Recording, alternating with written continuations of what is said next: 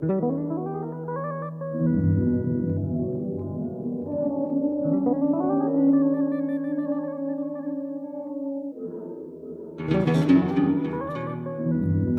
to the BFI, British Film Institute podcast, where we slowly make our way through the Sight and Sound Top 100. Thank you for having us, Brandon. I'm happy to be here. So happy to be here. Charming. Yeah, we're going to slow things down today and get really intellectual on the Swampflix podcast. There's only been 3 movies that have topped the BFI's top 100 movies list, and there's only 4, and we've now done 3 of them. Mm-hmm. So maybe Bicycle Thieves at some point? Oh, I recently watched that. Was it good? Yeah, I loved it. What's the greatest film of all time? I don't know. I don't know. That's hard to say, but it's one of the most sentimental films of all time. It was so much. I don't know. It was not exactly what I expected, and it was much more interesting than I thought it would be. It's great. It's a good movie. Movies are good. I'm kind of softly doing a bit here because I don't know that highbrow art cinema is my most comfortable space, and this topic in particular really rattled me. Where I'm like, do I even like movies anymore? Yeah. I'm so glad you're saying that because that's why I picked this topic. Oh, great. No, not to I don't know. It got me out of my comfort zone too. Okay. I love movies. Do I love this particular kind of movie? Made me question my taste. Mm-hmm. Yeah. Not to play my hand too early, but there was one I really liked, and I was just very much baffled by the other 3 and couldn't crack into them. So okay.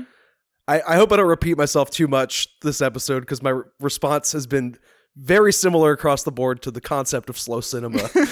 And I've slowly come around to being in the exact place where I started. When you said slowly 4 times so far. I love it.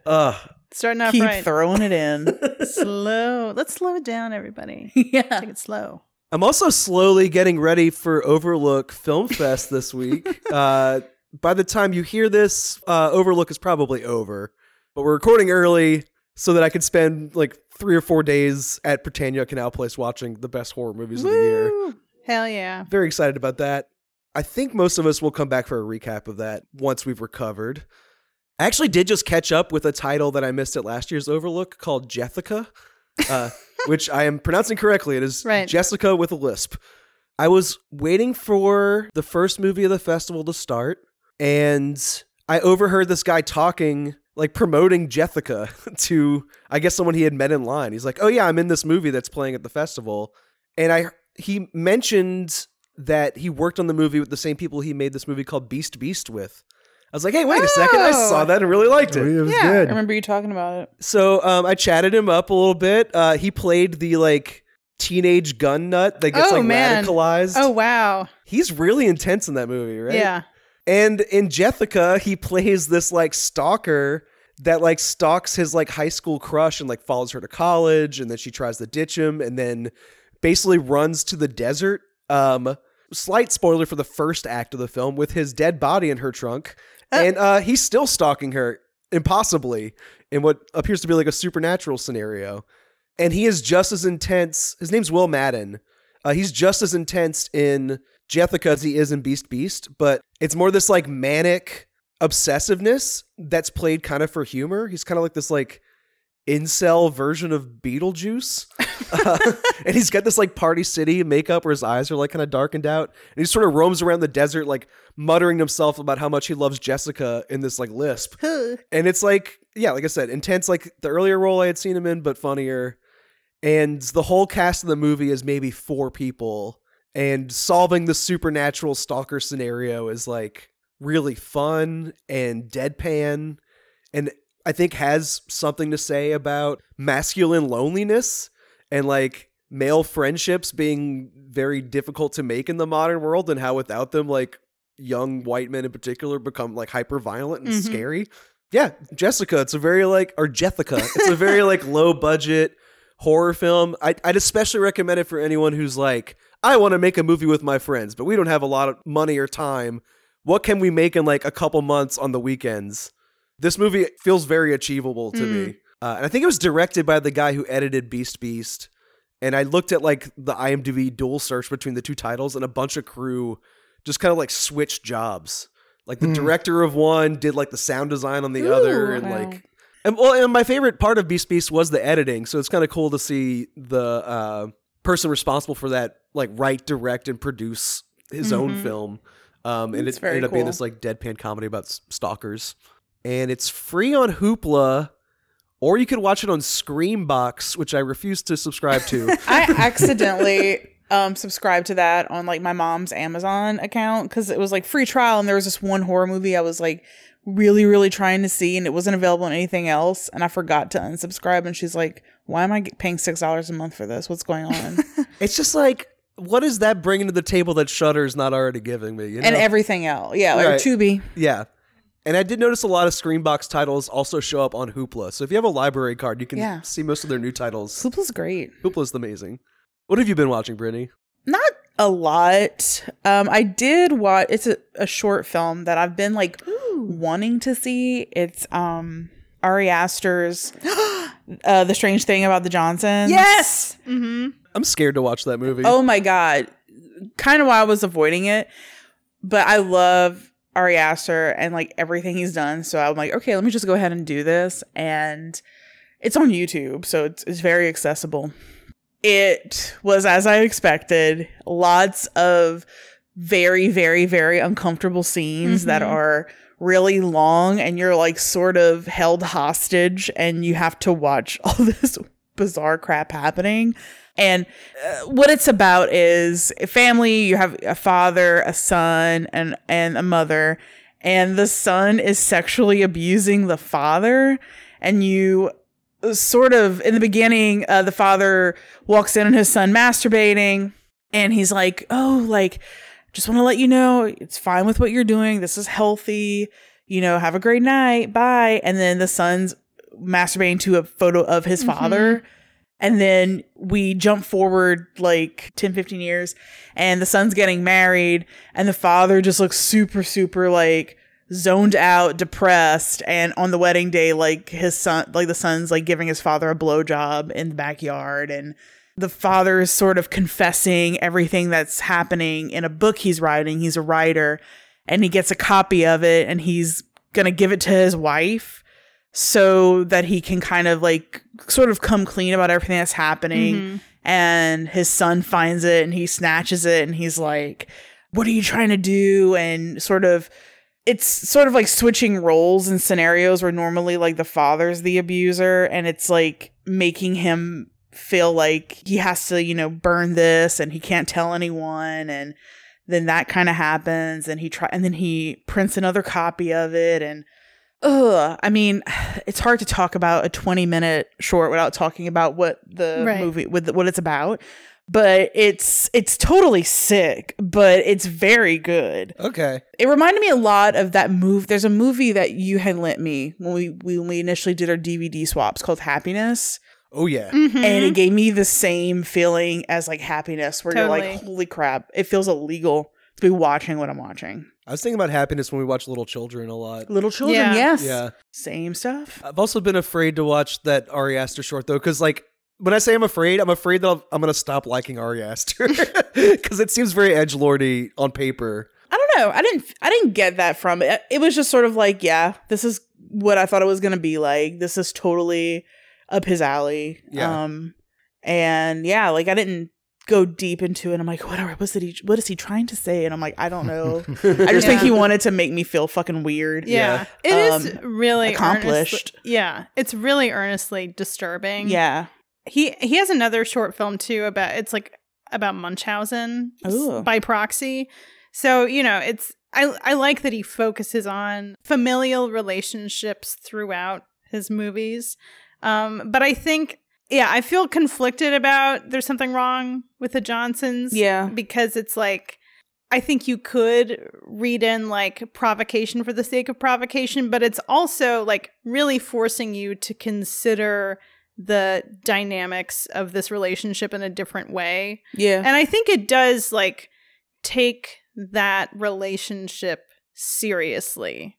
So it's not just kind of like, oh, what if the like son was the abuser? You know, I think it is kind of more interesting than. Yeah, it almost reads like a bad taste sketch, but I guess you could say something's You could say similar things about Midsommar too, where it's like Yeah. parts of it are a joke, but at the same time, there's stuff in that movie that's like very devastating Yeah. on like a sincere emotional level. Yeah, it is sincerely upsetting. But I think it's interesting. I don't know. Like normally I would really hate that stuff, but I'm like actually worried every time I watch one of his movies that I'm going to hate it. Yeah. Like I'm worried about Beau is Afraid. I'm getting very harsh Charlie Kaufman vibes from the trailer where I'm like, I could turn on him at any moment, but it hasn't happened yet. Very excited I'm for it. so excited. Yeah. I truly am like diving head first. I'm just interested because you brought up happiness. Like, Yeah. is there any, because Todd Solondz, like his stuff is darkly funny, but this doesn't sound like it's got any No humor. no humor, Really? right? No humor, but just the way that it feels like disgusting and like you just feel dirty after watching it. Because the Beau is Afraid to me seems like he's stretching out into something that could be darkly comedic. Yeah, no, this doesn't not at all. okay. I No. don't think so. I didn't get a sense of humor. Okay, that makes me more interested in it because it Yeah. looked like a joke to me just from like the images from it. Yeah. Right, that's what you were saying with the edgelord. Yeah. I could see it, the tone of it being like that. I think that the visual style is very like saccharine suburbia, and that's kind of the same in his Munchausen by proxy. Okay. But I think that's just supposed to be this like, you know, it's an idyllic family but there's this like twisted underbelly. I think that's what it's trying to do. But on a lighter note, I did watch Knock at the Cabin. Oh, fun. Oh, That was fun. God, it was good. I think that's what everyone's We reaction. didn't really have much to say about it after Yeah, it's over. we walked out of the theater and we're like, yeah, sure. It was okay. Like what was kind of disappointing is there was no like bizarre Shyamalan twist. Like No, there they played wasn't it any. pretty straight. Yeah. Which was that the twist? Was that it? There was no twist. Like, you know, like, yeah. oh my God, is this like a big Shyamalan joke? Yeah. He's just doing his pulpy, kind of almost Christian thing, like that he's been doing for a little while. And it was just like a relatively faithful adaptation of the book, except for the ending, apparently. Which the ending. I think the original ending is much bleaker. Yeah. I kind of like what he's doing a little bit because it raises like an interesting question, which is like, if these like doomsdayers are correct and the world is going to end, what duty does this couple owe to a society that's like so cruel to them? Like nothing. Nothing. Yeah. And maybe he goes the safest way with that question at the end. But like, I don't know. I thought that was an interesting conflict, was like, what do they owe the world that's been so shitty to them? No, like the whole time I was like, fuck all this. Let it burn. It is, but it is very much like philosophy 101. Yeah. Like entry level philosophy question. Like if there was a train and it was going to hit. Oh yeah, where they have like the person on the track. Yeah, it was basically that. Charlie problem. Charlie, yeah. I want to say the like scorecard of him like post like Blumhouse team up is getting like weaker for me. Like I really liked Split a lot, and I thought The Visit was exciting to see him like kind of strip back down to bare bones. But I kind of miss big budget goofball Shyamalan. Like he made like a better... Lady in the Water. I was thinking The Happening. I don't know about that, but I've been meaning to revisit that for a while. Oh my God, I was thinking The Happening is good. like really fun and like an apocalyptic movie Yeah. that has a much broader scope, you know? Old was disappointing because the premise was there, and man, it didn't stick the landing. I But love the ending. But if he's gonna make like okay movies once a year, like that's worth going to the theater for. Once every I January. always get excited. like for you know stuff, you're gonna be entertained. Oh yeah. Yeah. And also I thought that the little girl was like phenomenal. Yeah. She's so cute. She's very adorable and just like really good at playing that role. And Dave Bautista is so cute. Oh my God. so cute as well. He's great he in there. God, he is so good at just being this hulking man who is trying to take up as little space as possible, but Gentle also giant. Yeah. His energy was so I good. liked the iconography of like him stooping down to play with her too, and that like Frankenstein stooping down with the little girl, and it's just as tragic in both versions of that. The grasshoppers. Yeah. So Hanna, what have you been watching? So first of all, I watched Scream for the first time, the original Scream, Whoa. the first Scream. Exciting. I think I'd Wonderful. seen the beginning and the end maybe at some point on TV. I literally watched it yesterday, and it was so good. I really loved it. I just wanted to shout that out because of Overlook. The main movie I want to talk about is Branded to Kill, which was directed by Seijun Suzuki in 1976, and it's like a Yakuza film. And it was started by the production company, and they like really didn't like the script, so they got Suzuki to rewrite it and direct it. And he took it in like a different direction. He was like a little more experimental and satirical, and they told him not to do that, and he didn't listen to them. And the film was a commercial and critical failure, and they fired him for making movies that make no sense and no money. And he sued them, and he won the lawsuit, but he was blacklisted for a long time. And then it was kind of reevaluated as this cult classic, and it's like been very influential for like Jim Jarmusch and Quentin Tarantino. So it's about this hitman who is sent out on this series of jobs, and his last job is given to him by this like mysterious nihilistic woman. Also, he is the hitmen are ranked, and he's like the number 3 hitman, and then there's like number 1 who's the the best hitman. There's like 2, 4, and 5. Anyway, so he's on this last job, which is extremely difficult, and he is about to shoot his target, and then like a butterfly lands in front of the scope of his gun, and he misses. So then there's like, it's like open season on this guy. Also, this man, he got like cheek implants. The actual actor got cheek implants. So he has these really round, like chubby cheeks. And then in the movie, he has this fetish for like the smell of boiled rice. So throughout the movie, he's so great. Yeah, it's wild. Throughout the movie, he's like telling his wife to boil some rice for him, and there's this like long sex scene where they're like having sex, and then they stop, and he's like, boil some more rice, and she's like, no, stop it, we can't go anymore. And then they boil rice, and they like go at it again. They're like all over the house. Anyway, so that's like the first half of the film, and the last half of the film is him just like fighting off all of these hitmen, ending with like the number 1 hitman who comes after him. And this movie is just so fucking cool. It's black and white. There's like a bunch of cool car stuff, these long wide shots of cars driving through these like really isolated, like barren areas. There are these really like sandy areas with these big, strange concrete structures where these shootouts happen. There's just there's some really beautiful cinematography. There are a lot of like openings where light is cutting in and like projecting into these like very angular shapes. There's this one shot of the like nihilistic woman shot through a keyhole, and she's like getting something out of her garter, and there's this wall of butterflies behind her. And then it's also just like really weird and funny.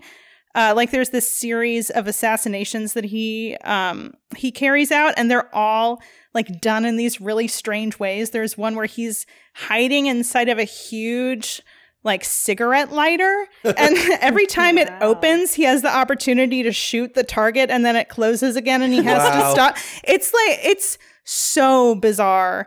And then when he finally meets the number 1 assassin, like they have this really weird mental cat and mouse game, and the number 1 hitman is like berating him for his technique, and he's like, you're not well trained. And it's just very funny. Like it's absolutely absurd and so cool, and I like fucking loved it, and I would just encourage everybody to watch it if it sounds like your stuff. Sold. Definitely hear the Tarantino like absolutely influence in there. That's great. I haven't seen that one, but I did watch, it's called Take Aim at the Police Van, which is another like Yakuza from the same time period, and like same vibe though. Like I can see like, oh, Tarantino in his little video store days, like just rerunning that stuff. Yeah. And it's like the mix of like the French New Wave with like the black and white cinematography, and then like the jazzy scores and just like overall like feeling of cool. Yeah, I really want to like dive more into that genre. So, James, what have you been watching? So the episode today is about slow cinema. And so I've been kind of getting myself ready outside of the films that we've watched that we're going to talk about. Was watching a lot of Robert Bresson. And I was trying to think of like a modern, I guess, somewhat popular slow cinema film to watch. And so I revisited, because I read Brandon's review on Swampflix for A Ghost Story. Ooh, a movie I did not like. Right. Which you did not like. And I was like, well, I really liked it. And like Brandon hated it. And this is going to be a good A24 slow cinema thing. And so I rewatched it, and my appreciation of the film definitely diminished, which was interesting. And it's a pretty basic premise. Casey Affleck dies early on in the movie, and he essentially is stuck in this house where him and his girlfriend lived. And he essentially, it's a lot of long takes of just him in this very traditional ghost outfit, just kind of standing there, watching her be sad, watching her go home with a guy, watching her. There's a long scene of her eating a pie. And something about it on rewatch didn't click, because I had been watching a few of these at this point, but it was really kind of thought-provoking about like, why isn't it working? Like the slow cinema as a technique, like I see what this film is doing, the 5-minute pie scene. And I think the scene in the beginning where he's like dead on, the table at the autopsy or whatever. And there's a long 4 or 5 minute shot of him just laying there. And then he pops up and becomes a ghost. And like that worked for me. And so it like got me really thinking about, why are some of these techniques working in this film and why are some not?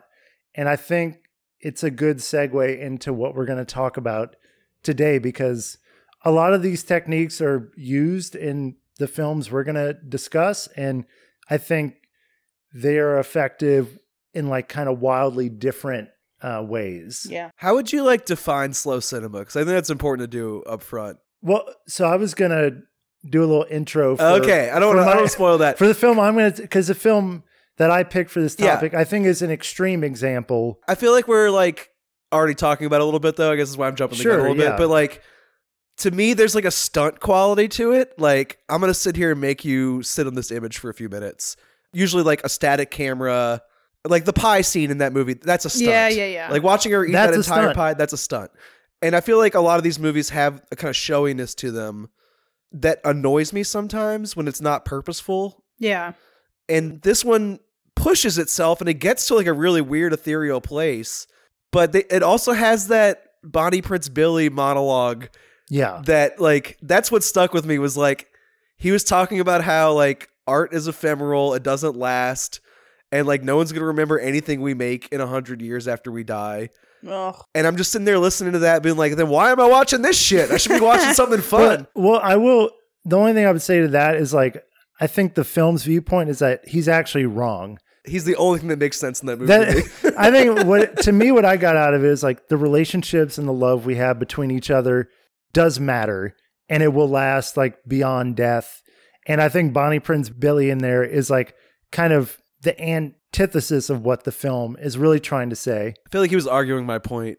Yeah. For me. But to your point, I think the scene, like I said, where she views the body and then she leaves the room and he's just laying there and you're like, okay, he's laying there, he's dead. But that moment where he pops up and becomes the ghost is really effective. And it's using that slow cinema technique for a purpose. It's not, like you said, a stunt of just watching someone eat a pie for 4 minutes. And there was one more scene in the beginning that I thought used those techniques well, which is when she's dragging something out to the curb to bring it away, basically. And first I was thinking, okay, why is she, like, what is the purpose of this shot? Why is she doing this? And then the longer it went on, I thought, well, why isn't he out there with her? Because that shot is showing her effort trying to drag this huge like box out to the curb and she's all alone. So the length of that shot is communicating something about the effort that she's going through alone, which I thought was interesting. And then with the pie scene, like the longer it went on, the more distracted I got by just like, that pie looks horrible. Yeah. I was like thinking, my mind was going in directions that weren't like useful for my understanding the film. It's like, okay, I get the point of this and there's nothing else that I'm getting out of it. So now I'm just like totally taken out of it. Yeah, like one of two things can happen, which is that so little is happening that when something does happen or there's like a minor change, then it means a lot. Yeah. And you're like electrified by that change. Yeah. The other thing that could happen is your mind drifts. Yeah. And you're thinking about your groceries or like what you have to do at work tomorrow. Mm-hmm. Totally. I think we need to get into it. Let's get in there. Let's dig in. Wait, the one other thing that I wanted to say about Ghost Story is that there are these like Bon Iver adjacent pop tracks that are just, it was like, it made me physically ill. Awful. I was like, and the only way that I could accept it was after thinking about it, like, okay, the movie wants me to hate him and wants me to think his music is bad and that he is a piece of shit. That's the only way I could deal with it. And not that there's any rules in slow cinema, but one like technique is the non-use of music, Yeah. Or if you're going to use music, you use it to great effect and you got to pick your spots. And I think to your point, like when you finally get to hear this musician's music and it's pretty bad. You're like, it's just like, shit, I've been sitting in silence for a whole movie and now I'm listening to a song. Now I get this. Does the movie think it's bad though? I don't think it does. No, it doesn't. I had to convince, I was like, this is the only way that this makes sense to me. I can't possibly be expected to like this person. Yeah. I don't remember shit about this movie. I think it ultimately is like, I think it's pretty good. It got something out of me by the end, but I think it's an interesting example of what we're going to talk about of how these techniques can work and really add depth to a story and also like make you bored as shit. I wonder how much of that is environment too, because I'm assuming we all saw Ghost Story in the theater versus like watching some of these at home, how easier it is to be immersed in that. Yeah. A question we will come back to many times. We will come back to for sure.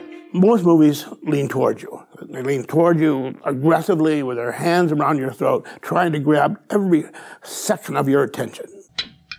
These type of films lean away from you, and they use time and as other people would call it, boredom, as a technique.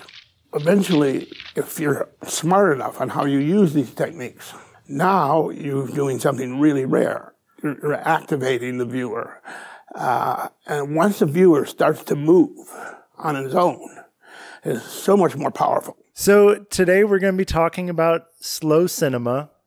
Kind of want to talk about how I even got on this topic, because it was sort of a progression where it started with, I was reading about this very famous book by Paul Schrader, who, wrote Taxi Driver, directed First Reformed, and he was also like a critic in the 70s. And he wrote this really influential book called Transcendental Style in Film. And I have not read the entire book, but I was reading snippets at work.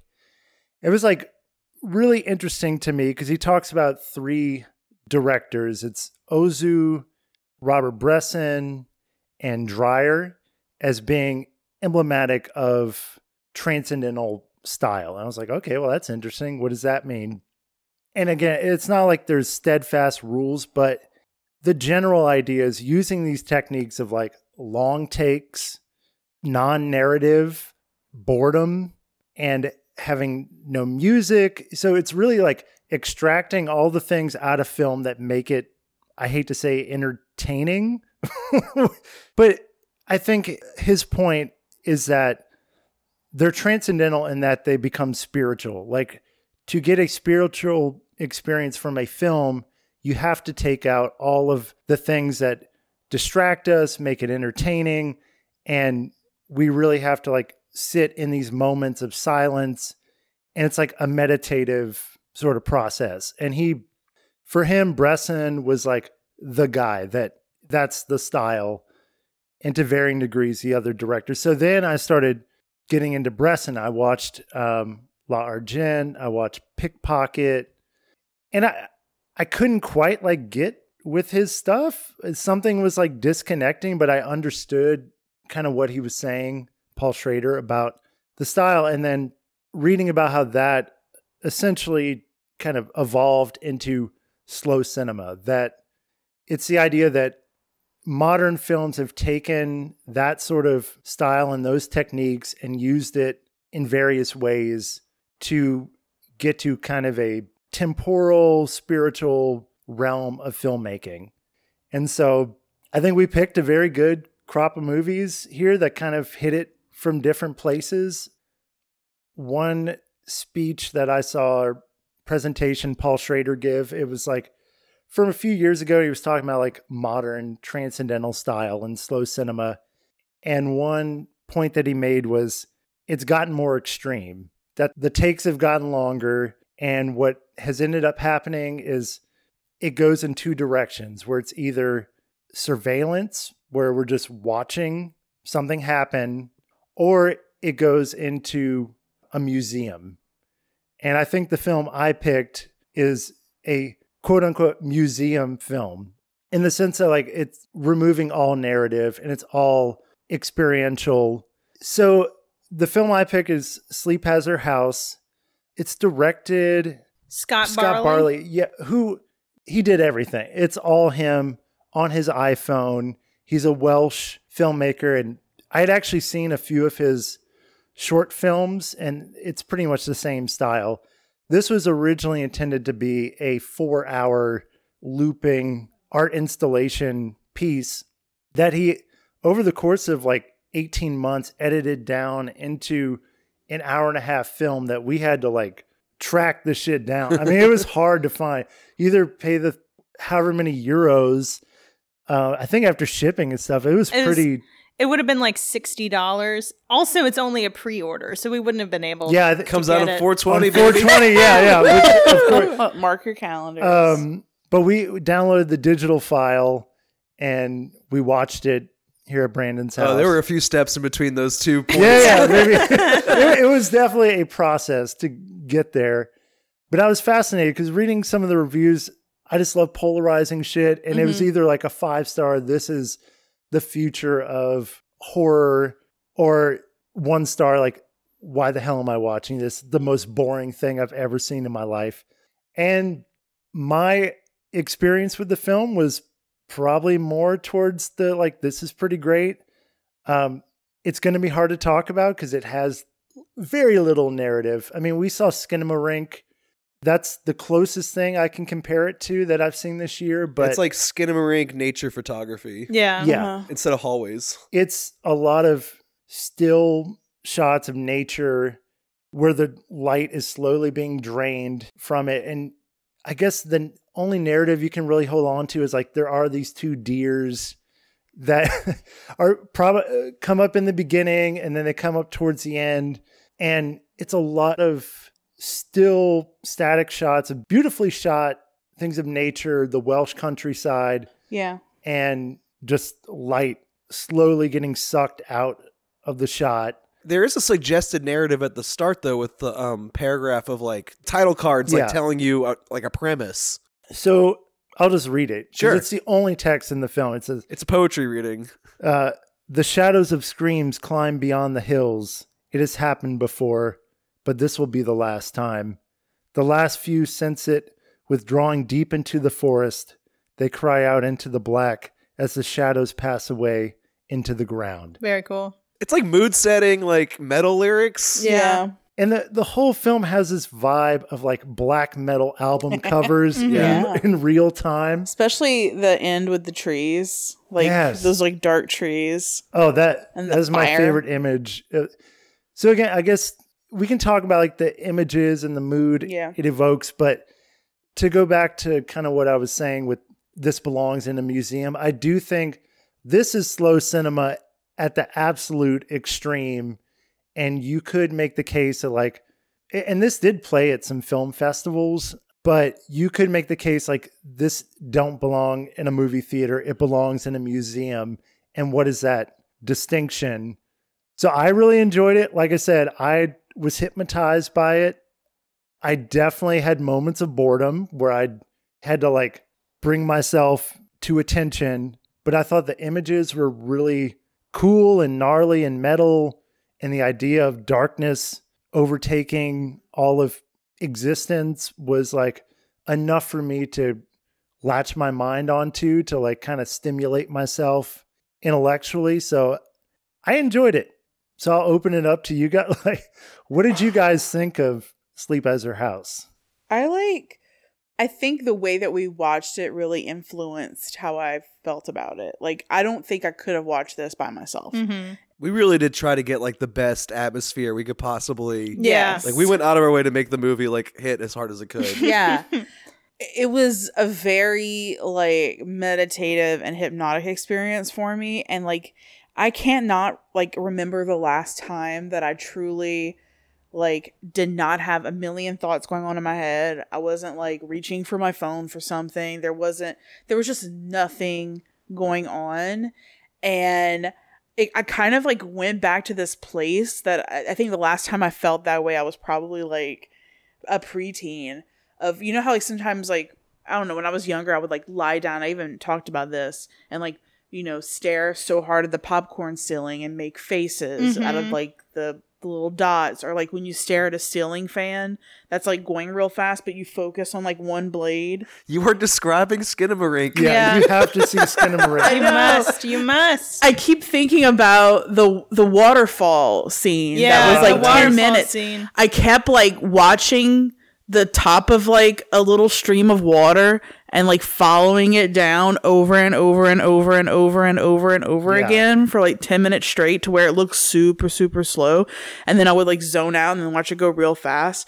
Yeah, and the like grainy textures, you can start to like hallucinate or like see things that maybe aren't there. It was like almost like tapped into this like part of like my imagination that I haven't like tapped into for a long time. It's a very like, I don't know, liberating experience. But I don't know, there was something just really cool about it that I can't put my face. I thought I was going to hate it to start off with. I was scared, like, you know, it's like, oh, it's movie night. And I picked this movie. I was like, oh my God, they're going to hate it. I didn't find it boring at all. Good. And I don't know. It made me start to think about like, you know, maybe I need to connect with nature more, even though it was like apocalyptic nature. I don't really want that, but you know, just how there's such peace in the silence of like being outside and being surrounded by everything. I don't know. I got good feelings from it. And obviously this is like art installation stuff, which I totally dig. I'm that like psycho that like sits in the room at Noma on the 4th floor, like watching everything.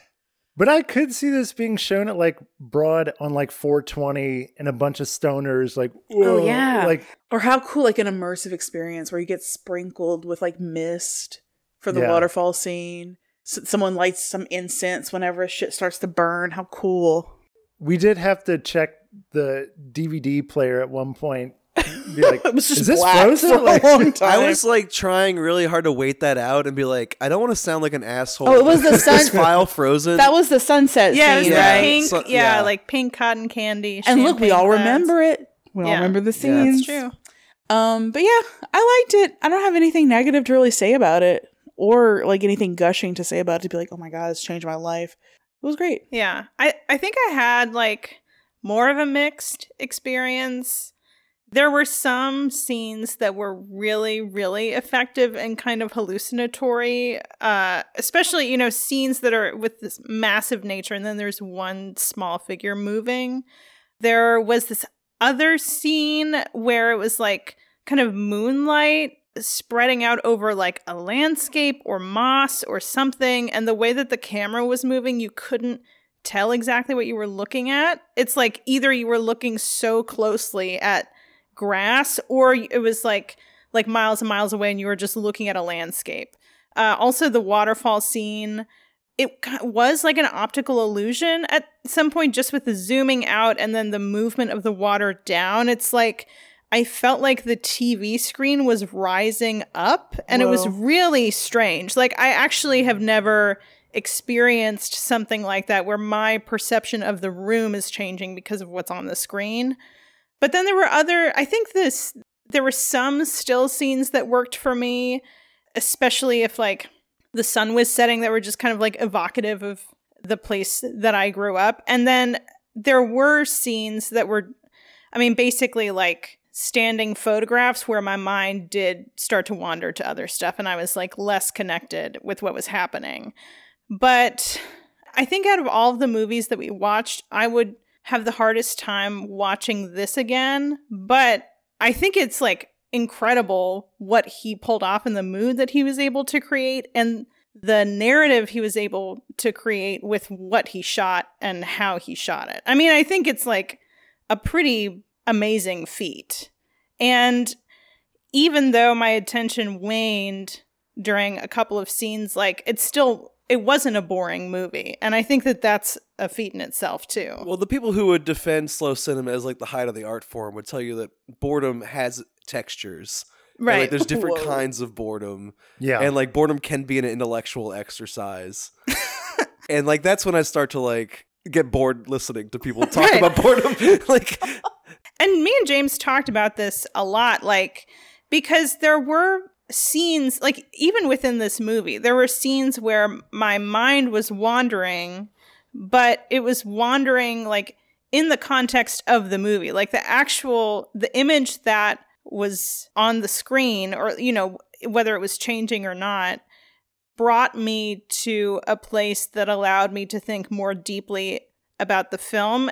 But there were some scenes where I was brought out of it. And so is there some skill on the part of the filmmaker that's associated with crafting the kind of boredom that keeps people like engaged with the text of the film? Or is it like on the viewer to keep themselves engaged and dig for meaning at all times?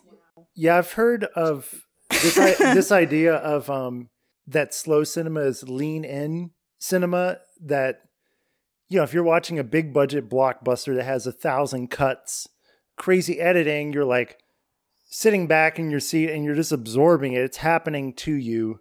But through boredom, you kind of have to like lean into it and think and like put your own meaning onto it. It's making us put in the work. I know from what Brandon was saying, that's kind of getting into the like technical people that love slow cinema. They're kind of talking out their ass, but like, I do kind of agree with that. Like when it works, when it's really good, and not all these were good for me, and we'll get into the other movies, but like when it's really good, I do like lean forward. And I'm like, oh yeah, like humans are going to die out and there are going to be animals left, but the animals are going to die. And then eventually the sun will die and the human, you know, the earth will go black, and this is probably what it's going to look like. And yeah, this film at least like had themes and images that like kept me engaged. And I think it just varies from film to film, but it can work. I wish I had that experience where like I was thinking about the content more than the form. And like maybe it's because I elected myself ambassador of making sure this movie would work.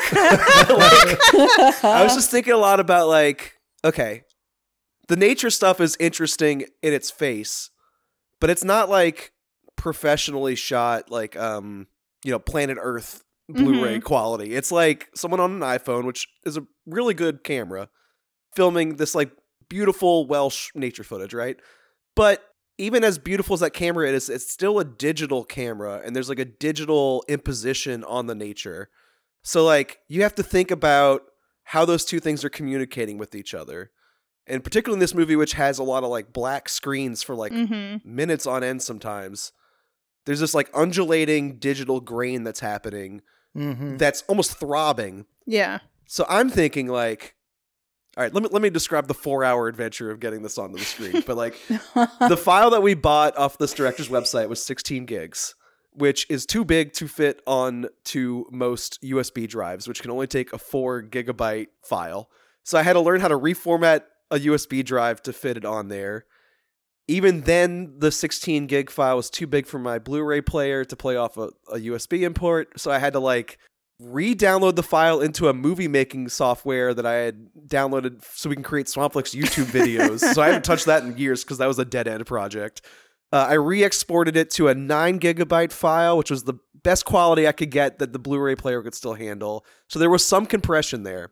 So when I'm watching this undulating digital grain, I'm thinking, am what I'm watching, is it his camera that is adjusting to the dark and it doesn't have depth perception? So I'm watching the camera readjust over and over again and trying to find its place? Am I watching the compression of the video of what I created? Or am I watching my Blu-ray player struggle to play this 9 gigabyte file that fried its brain so badly it wouldn't even turn off after the movie was over and I had to unplug it?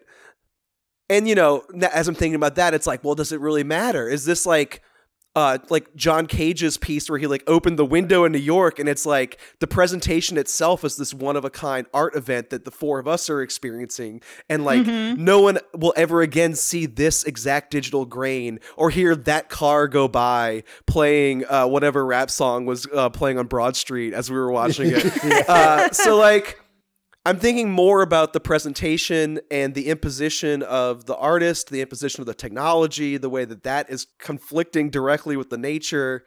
And the more I think about it, the less I'm like, is this even interesting? And like, I think when a movie is this sparse and there's not actually that much happening, it has to be so precise and purposeful for me to like lean in and like find the stuff that I'm excited about. So like, there are scenes like that waterfall is gorgeous. Some of the storm imagery was really cool towards the end of like the emotional climax. The sort of blinding ring light flashing at the end where it goes into its like Lux Eterna moment was very fun. But like there are things about it that annoyed me to the point where it was like almost like a problem of like intellectual rigor and follow through where like when a shot would repeat of the stars from the same angle and then switch filters midway through, and then the shot would repeat again, but nothing had really changed. Or like all of the movie is all these static shots that go on for minutes on end, except not really, because in the storm scenes, the camera drifts and it looks almost like mechanical in the way it's drifting to follow the tree swaying. And then there's this other image that like, instead of lasting for minutes on end, it's like one of the most exciting images in the movie. It's like during the storm, a tree lights on fire and that shot lasts for a second instead of a minute. And it's like, hey, wait a second. Like, I want to look at that. And this is the one time you're like withholding the payoff. Like, why? And when I ask questions about like why those decisions were made, I can't come up with anything that satisfies me either intellectually or emotionally. And like what I come to overall, especially like knowing that this is all he does, is like he has a cool aesthetic and a cool mode. I just don't know that he's found a way to like make it into something like fully thought through and coherent in a way that I find fully satisfying. Obviously, other people have met him halfway and found it satisfying. I mean, I find it satisfying, but not perfect. Like, I think he's still early in his career and can perfect this style. In the same way, again, we keep talking about Skinamarink, but like that guy was doing YouTube videos for years, and this guy's been doing like little short films for like. There is a version of this that knocks it out of the park. I don't think that this is it yet, but there are flashes of brilliance, like the scenes that we all mentioned, where you're like, "Damn, I feel something," and the technical side is there, and like it's hitting me on some emotional level. But yeah, it's not perfect. And I don't ask for this precision when I'm watching a messy micro-budget genre movie where someone's like flying by the seat of their pants and like trying to like squeeze entertainment value out of like a couple weekends worth of like, you know, whatever budget they can scrape together. When that kind of movie is messy, I'm like, wow, how impressive and how entertaining. But like when this kind of movie is messy, it bothers me more. And it's like you've stripped away the entertainment and I'm just supposed to like feel like I'm in the hands of a master or something. Well, to me, it's just like a dude with an iPhone alone made this. And like, if it has moments of brilliance, that is something admirable. Like, yeah, I had a hard time judging it from shot to shot. I was more just taken by the overall, like, dude, a guy with an iPhone can make this. Like, Yeah. that's cool. Would you have felt different about it if you wouldn't have known that he made it with an iPhone? Like, if you would have gone into it, like, totally blind? I mean, it definitely 'Cause I affects question it. that for No, me. it's definitely Like, I don't know. a question. Like, if I watch a movie and I learn, like, oh, it was done on a budget of $1,000, like, You have a greater appreciation for it. yeah, like, damn, that's Yeah. hard to pull off. Like, and the fact that he shot this and he, like, apparently hand draws stuff over the images. y'all Yeah, notice that's what that? it looked. That's what it looked like to Yeah. me. Yeah. What parts? I don't know. Well, maybe this is wrong, but I felt like a lot of the figures like moving that didn't look okay. like it was like there was especially one shot where it was like huge green forest and this little like white moving figure going, and that did not look like it was an actual figure. I did like the otherworldly figures, kind of like that's where the leaning in works. You're like, what is that? And it Right. kinda Yeah, disappears. yeah. Like that stuff works really well. Yeah, and like, you know, kind of like what you were saying, Britney, of like looking at a popcorn wall and like maybe Yeah. you can see faces, you know, shifting, and very much like Skinamarink, like seeing figures in the forest that might be trees and might be something else, and like bodies in the forest. Like, I think that those horror elements were super effective. I'm not proud of like the anti-intellectual stance that I'll be taking for the rest of this conversation, because like even Skinamarink, I appreciated it. I was bored by it, not in an entirely productive way, but like it pays off in a way that I found satisfying by the end. And there were like moments of like really intense dread that like, you know, paid off the like patience it requires. Yeah.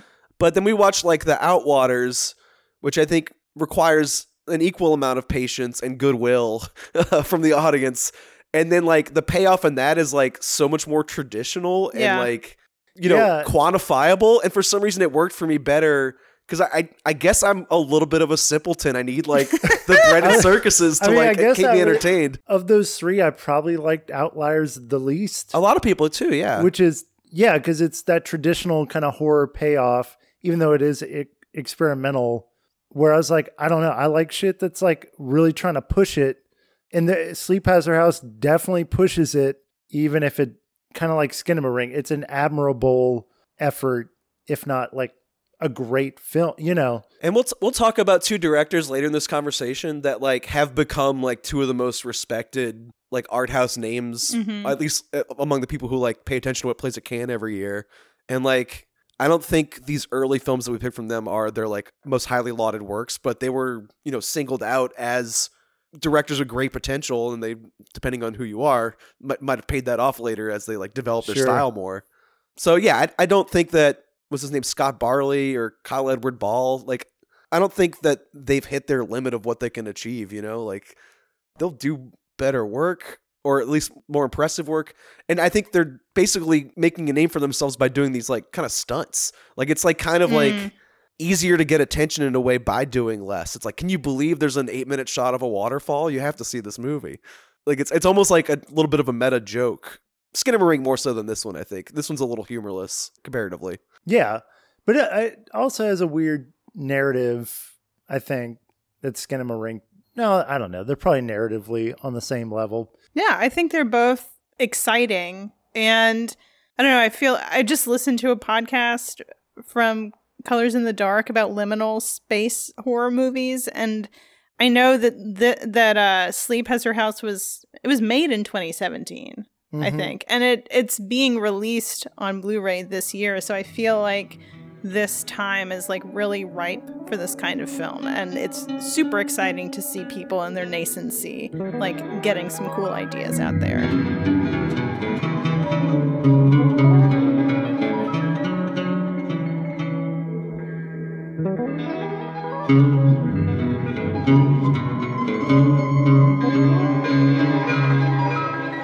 Anyone who watches an Akerman film remembers every single detail because of her use of time. And she didn't really care about our squirming in our seats or, you know, what point we wanted her to cut to the next shot, please, because I'm at the limit of my patience here. She did know on some level exactly when to cut. All right. So best movie of all time. That's right. Here we go. That's right. This is Jeanne Dielman, 23 Quai du Commerce, 1080 Bruxelles. I don't know. That's as much. That's actually what I'm going to do. And I'm going to say Jeanne Dielman for the rest of this. Or just JD. JD, baby. Okay, so this is Jeanne Dielman, directed in 1975 by Chantal Akerman, who is a Belgian director. I've wanted to see this movie for a long time. I was always very intimidated by the runtime, and I never really knew anything about it except for, I mean, I feel like you get the boilerplate constantly. You're watching this woman in her small apartment in Brussels doing chores, and she is a prostitute. So the movie is 3.5 hours long, and it follows her for 3 days. It begins and ends with encounters that she has with Johns that she has sex with. She sees them out of her apartment. And her son lives with her. She spends all of her time taking care of the house, preparing for her son to come home, doing the groceries.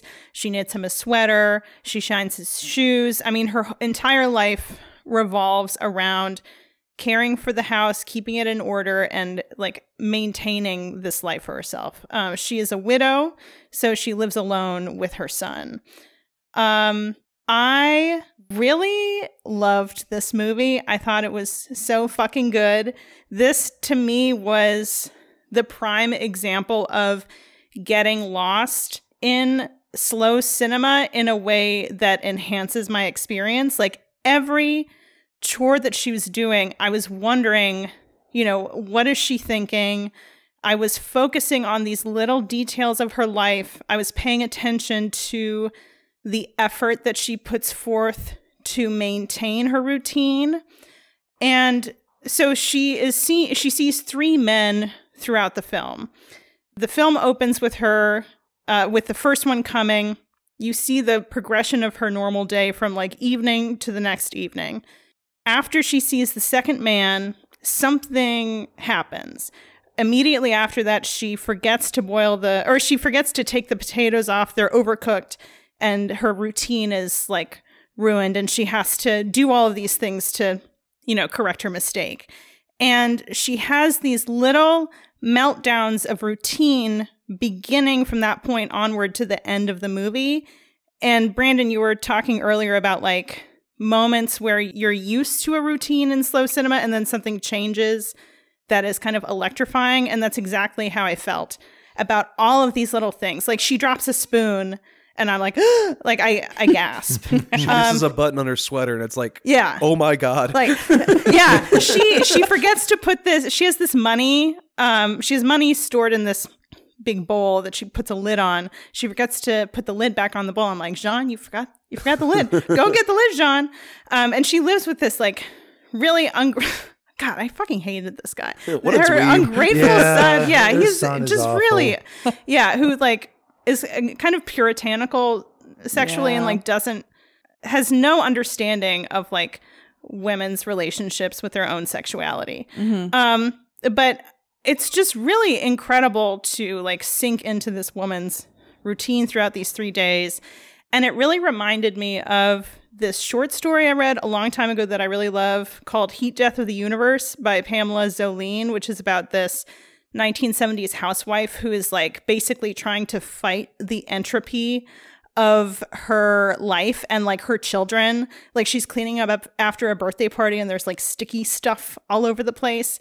Like, it does such an incredible job of showing the painstaking care it takes to keep a fastidious, controlled household. And I don't really want to talk about the ending because I knew nothing about it going into it. And I feel like that enhanced my experience a lot. But it is like, it was shocking to me. Like, I absolutely gasped in the final scene. It was, anyway, I really love this movie. I think we kind of have to talk a little bit, not about maybe the consequences, but like, what is her undoing? Mm-hmm. Are you comfortable with that? Yeah. I think that's because that you get a touch of that too in the middle of the film. Which the way I interpreted it was that, the first John is like a routine thing. Yeah. She services her client and then makes it back in time to turn the potatoes off on the water. Right. And drain them in time for dinner. And the second client, she lingers longer than she should in the room. She comes back and her hair is mussed. And that's when things start to like fall apart. So at that point, it's either that she has experienced her first orgasm or she got close to achieving her first orgasm. Yeah. We don't really get closure on which one it was. And right after that is when she has this like lengthy conversation with her son where he talks about women's relationship with orgasms. Like he fucking knows anything. Right. But she kind of shuts him down. She shuts him down as like uncomfortable with the conversation. Yeah. We know that she's like bothered by it. And then the final John, we watch them have sex. It looks extremely physically unsatisfying and like not exciting in any way. Right. But we watch her kind of against her will achieve orgasm. Yeah. From what from what you can tell physiologically, it looks like that's what's happening. Right. But it doesn't look like something she wants. Right. And like that relationship with her sexuality is like the undoing of her daily routine. Yeah. And I did watch an interview with Chantal Akerman, and what she says is that with the second man, she does have her first orgasm. Oh, okay. And I thought that was so heartbreaking. Like for me, she has lived her entire life at the service of men. Yeah. You know, either I assume her relationship with her husband was very much the same as her relationship with her son.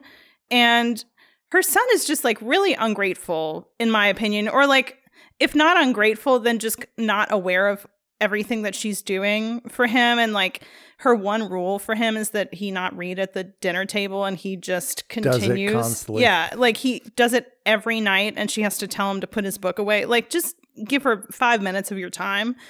And her routine is totally centered around the home and her son. And she really doesn't dedicate any time for herself at all, except for maybe like the occasional trip to this coffee shop that lasts literally 5 minutes. And then she's out the door. And there's that book, The Awakening by Kate Chopin, about, you know, a woman who's like, self-actualizing. And I thought it was interesting to have like the consequence of her experiencing pleasure, which is like a very personal and personally gratifying experience, is like kind of like fear. And it's like interrupting the selfless routine in a way that she really like can't handle. It's a very controlled routine where like she is like on top of each of these tasks. So like something happening physically to her against her will is like, I could see how that'd be a huge shift, but also like it feels like such a snapshot of like what feminist ideology was in the mid 70s, where like, you know, so much of what happens in the movie is like labor that women do on a daily basis that you wouldn't normally see. Yeah. And then also I feel like if this movie were made at any other time since then, her achieving orgasm would have been this like liberating thing. You know, the like sex positive feminism of the 90s would never have ended the way this movie does. Yeah, she would have like had an orgasm and been like, well, sorry, son, see ya. And then just like left. This is a very mainstream comparison, but like Pleasantville, like when she has an orgasm, her like, color enters her world, you know, like it's a different kind of like payoff. Yeah. I took it as like when she achieved orgasm, like it's like she had control over everything. And that's like the one time she kind of probably lost control. And some people can look at that as like freeing. And she took it as like, holy shit, you fucking ruined everything. Right. That's how I took it too. It's like just watching her just kind of mechanize, like going through the motions, doing her chores. But she seems to get some like satisfaction out of that, having control. But then like, you were saying, Hanna, the moments where she has time to herself, where she's in a coffee shop, she seems lost. Like she's kind of just staring off, uncomfortable. Well, I don't have anything to do. I don't have any, she doesn't have an internal life, but she's just like, what do I do with myself? And then the orgasm kind of brings out like that loss of control, and she just can't take it. What really threw me off about this movie, based on like how it's been described, the like many times it's come up over the years, is like I expected it all to be slow, and it's really not. Like, almost the first 2 hours are incredibly busy. Like she's running from room to room doing all these tasks. It's an incredibly like anxious movie because she's like steamrolling through this like carefully timed out routine that she has to hit every single mark like every few seconds.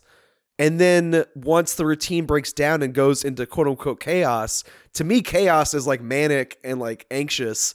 But in this movie's language, chaos is like when she'll sit down for 5 minutes and just stare at the wall and like nothing happens. Or that peeling of the potatoes scene, that was like the breakdown, because I was like breaking down as a viewer too. I was like, oh my God, you need to stop peeling those potatoes. Like, and she like peels the first two and then she looks at a third potato. She's like, no, I can't. Yeah. She can't do it. But like, I think that the technique worked really well there. I was like feeling her pain.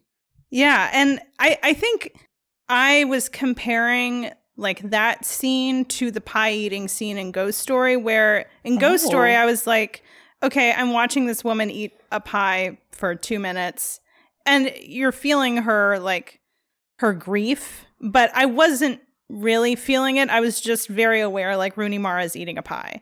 With Jeanne Dielman peeling those potatoes, it's like you can see how tense and upset she is. And like even the act of peeling them is this kind of like violent action. So it wasn't just like, watch Jeanne Dielman peel potatoes for 2 minutes. Like every second that was passing had like a building emotional depth for me. It's not an attention grabbing stunt. It's like part of the intellectual structure of the film. Right. And this one definitely worked for me more than any of the other ones because of that. Like, it felt well thought out. I felt like I was in the hands of somebody who knew what they were doing and like executed a well-considered art project all the way through. Like, this is like the precise everything in its place feeling I guess I need from something that's this challenging. And it does have like kind of a cathartic payoff, I guess, that I'm like missing in like the artsier stuff. And like I said, I'm a little bit of a simpleton there where like I need like my like, gold at the end of the rainbow. The end of it, again, not spoiling the ending, but a slow cinema kind of director that I like a lot that we've talked about was Michael Haneke. And we talked about like Piano Teacher. Mm-hmm. That catharsis at the end, when you've had this restraint for 3 hours and then you build up to the emotional climax and you feel it, it really is impactful. Yeah. And like Haneke does that really well in his stuff. I think he's very restrained, but when it comes time for the gut punch, you get the gut punch. And so I agree. Like that's what I really loved about the ending to this film. It just left me very satisfied. Like, oh shit. For a movie that is somewhat about orgasms, it was like edging for 3.5 hours. Yeah, absolutely. I don't know if this is like creepy or not, but I'm just going to say it. Like, I am a massive people watcher. Mm-hmm. Like, I love like just sitting I'm in a calling public the police right now. We got a peeping Tom on our hands. I don't like looking through windows, but I like, you know, if I'm like at a park or if I go to a restaurant, like there's something therapeutic about just sitting there in silence and like watching people go about their day.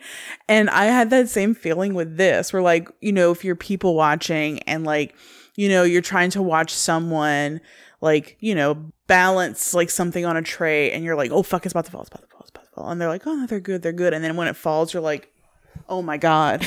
Like it was the same sort of feeling that I had where I'm like, I found just this tranquility, like watching her go about, even though her like day-to-day sucked. Like there's just something like, you know, relaxing about like watching her grind her little coffee beans every day and, you know, peel little potatoes and put away that fucking sofa bed for her lazy ass son. That was a cool sofa bed. That sofa bed was a the miracle. fringe like on the bottom. Yeah. So great. Yeah. But, you know, there was something about that I was like, oh, like this is like the same thing I get out of like people watching. But I do think that is getting to the point of like how slow cinema can work. It works in this movie. Like just meditatively watching her, observing her, understanding her. It hits differently than a normal like mainstream Hollywood sort of thing. I will say there's this movie Born in Flames that I really like. That's this like punk, like chaotic, you know, cheap as fuck New York City movie that I love.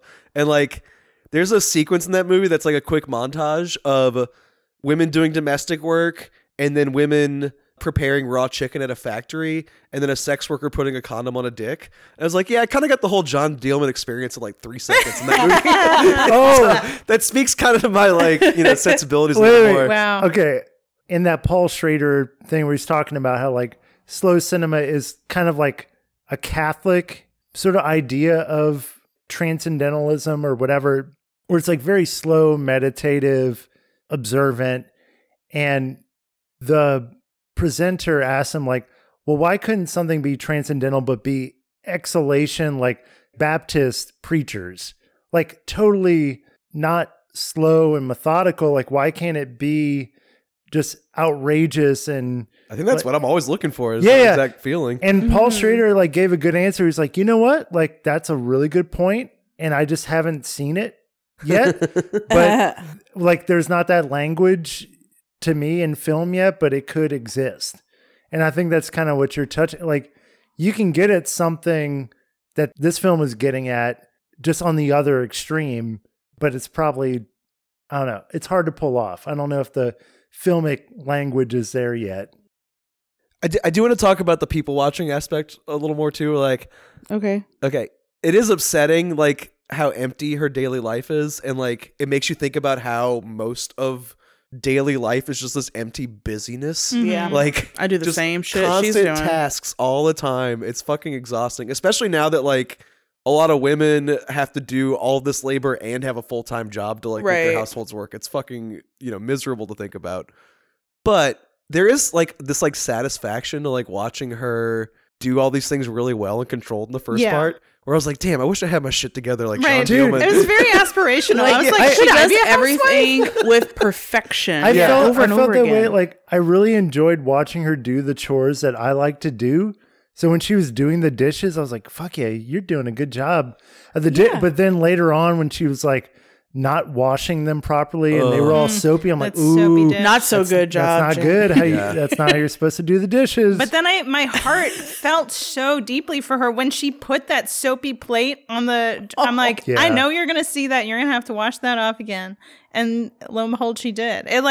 It killed me when she was doing these things that she normally does. Like you felt like you were part of her family and you were in that little apartment with her. Yeah. You just want to like keep her going. Yeah. Also, interesting that she was played by Delphine Seyrig, who I only know from Daughters of Darkness, where she's like super sexed up. Yeah. Didn't you watch last year Marion Bad with us as well? Oh shit, yeah. I totally did. Yeah. So it was like interesting seeing her in like this such like a, not like a tame role, but I think that was intentional. I think I remember I watched 2 interviews, and I think Chantal Akerman said she wanted to pick her because she's such a star, because she thought that would make people think more about the labor that she's doing. Wow. It's like she is not the kind of person they expect that labor to be like routine for. Like if it was just kind of an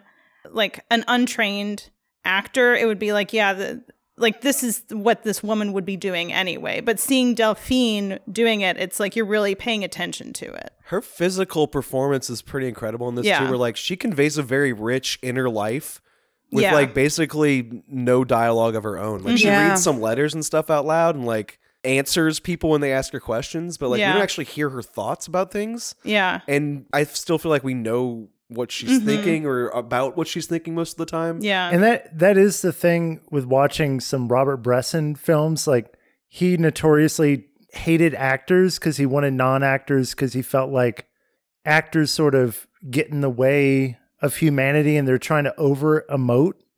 And that's sort of how I felt about, she is an actress, but that's kind of how I felt about her performance. She wasn't like overacting. It was just felt natural and lived in, where I was like, she disappears into the role. She's not the vampire seductress. She's not the like, I guess, couture, like damsel in distress from Marion Bad. Yeah. Like she could do anything. She's pretty impressive. Yeah, I'm a fan. I'm going to be thinking about that fast version of transcendentalism I think for a while, because like I do think that happens all the time. Like, I think that's what we like about, like, just to name something off the top of my head, like the last two Gaspar Noé movies, like Climax and Lux Eterna. Yeah. They're very fast and bright and flashy, and I feel like they reach some kind of like ecstatic state in the middle of all that chaos. I agree. I just don't think maybe Paul Schrader had seen them, but those movies do exist out there. Just send him an email. You know, he's very active on Facebook. Have y'all noticed that? Really? He has like a public Facebook account that he like comments on stuff all the time, and like he's uncancelable because he's an old man. So he says shit that's like incredibly offensive on like a weekly basis, and because he's Paul Schrader, like it doesn't matter. Right? I don't know. It's pretty funny. Yeah. Okay, I had one more thing that I wanted to say about this film briefly, and that is, you know, I was talking earlier about like boredom that is created that engages you versus doesn't engage you. And I really wasn't bored throughout this film particularly, but even in the quiet moments, the details of the apartment were so kind of like lovingly planned. Like it was so interesting to look at that it was really easy to just be engaged with her apartment when all you're looking at is her back washing dishes. Like I just thought it was so masterful. And that again made me question, like, if you're just sitting there absolutely bored out of your mind, like, is it your responsibility as a viewer to change that? Or is part of the craft of this kind of cinema, like, creating an engaging image anyway? And Jeanne Dielman just knocked it out of the park for me. I mean, I'm bored in a lot of like superhero movies. Yeah. They're flashing. That's a numbing kind of boredom. Yeah. And in those movies, I'm thinking about like, I need to do my taxes or I need to do the dishes. So yeah, boredom, it's different in different films, but it can be a tool. Yeah. It can be a useful tool in this one, I think. I do think in this one too, like the construction of the scenes, like the individual shots, even though there's not a lot of movement, they're very pretty to look at. Well, they're also master shots too, where like, if you go to that kitchen, you know exactly what angle you're going to be looking at that kitchen from. Like, it's the same shot over and over again. I will say in one of them, something that did take me out of it is in the lighting, you can see the boom mic shadow on the back wall a little bit. I was like, oh, damn. Not so precise after all, huh? Yeah, sight and sound, best of all time. I think not.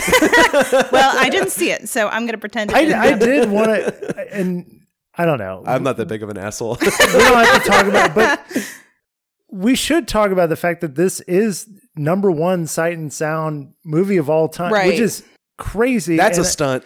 And why does everyone think that is?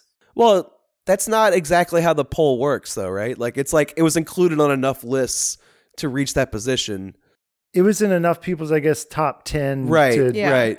But that's crazy. It's an audacious choice. It's the least traditionally entertaining film out of the four, you know, Vertigo, Citizen Kane, Bicycle Thieves, and this. Like, yeah, this is the least like traditional narrative out of those four films.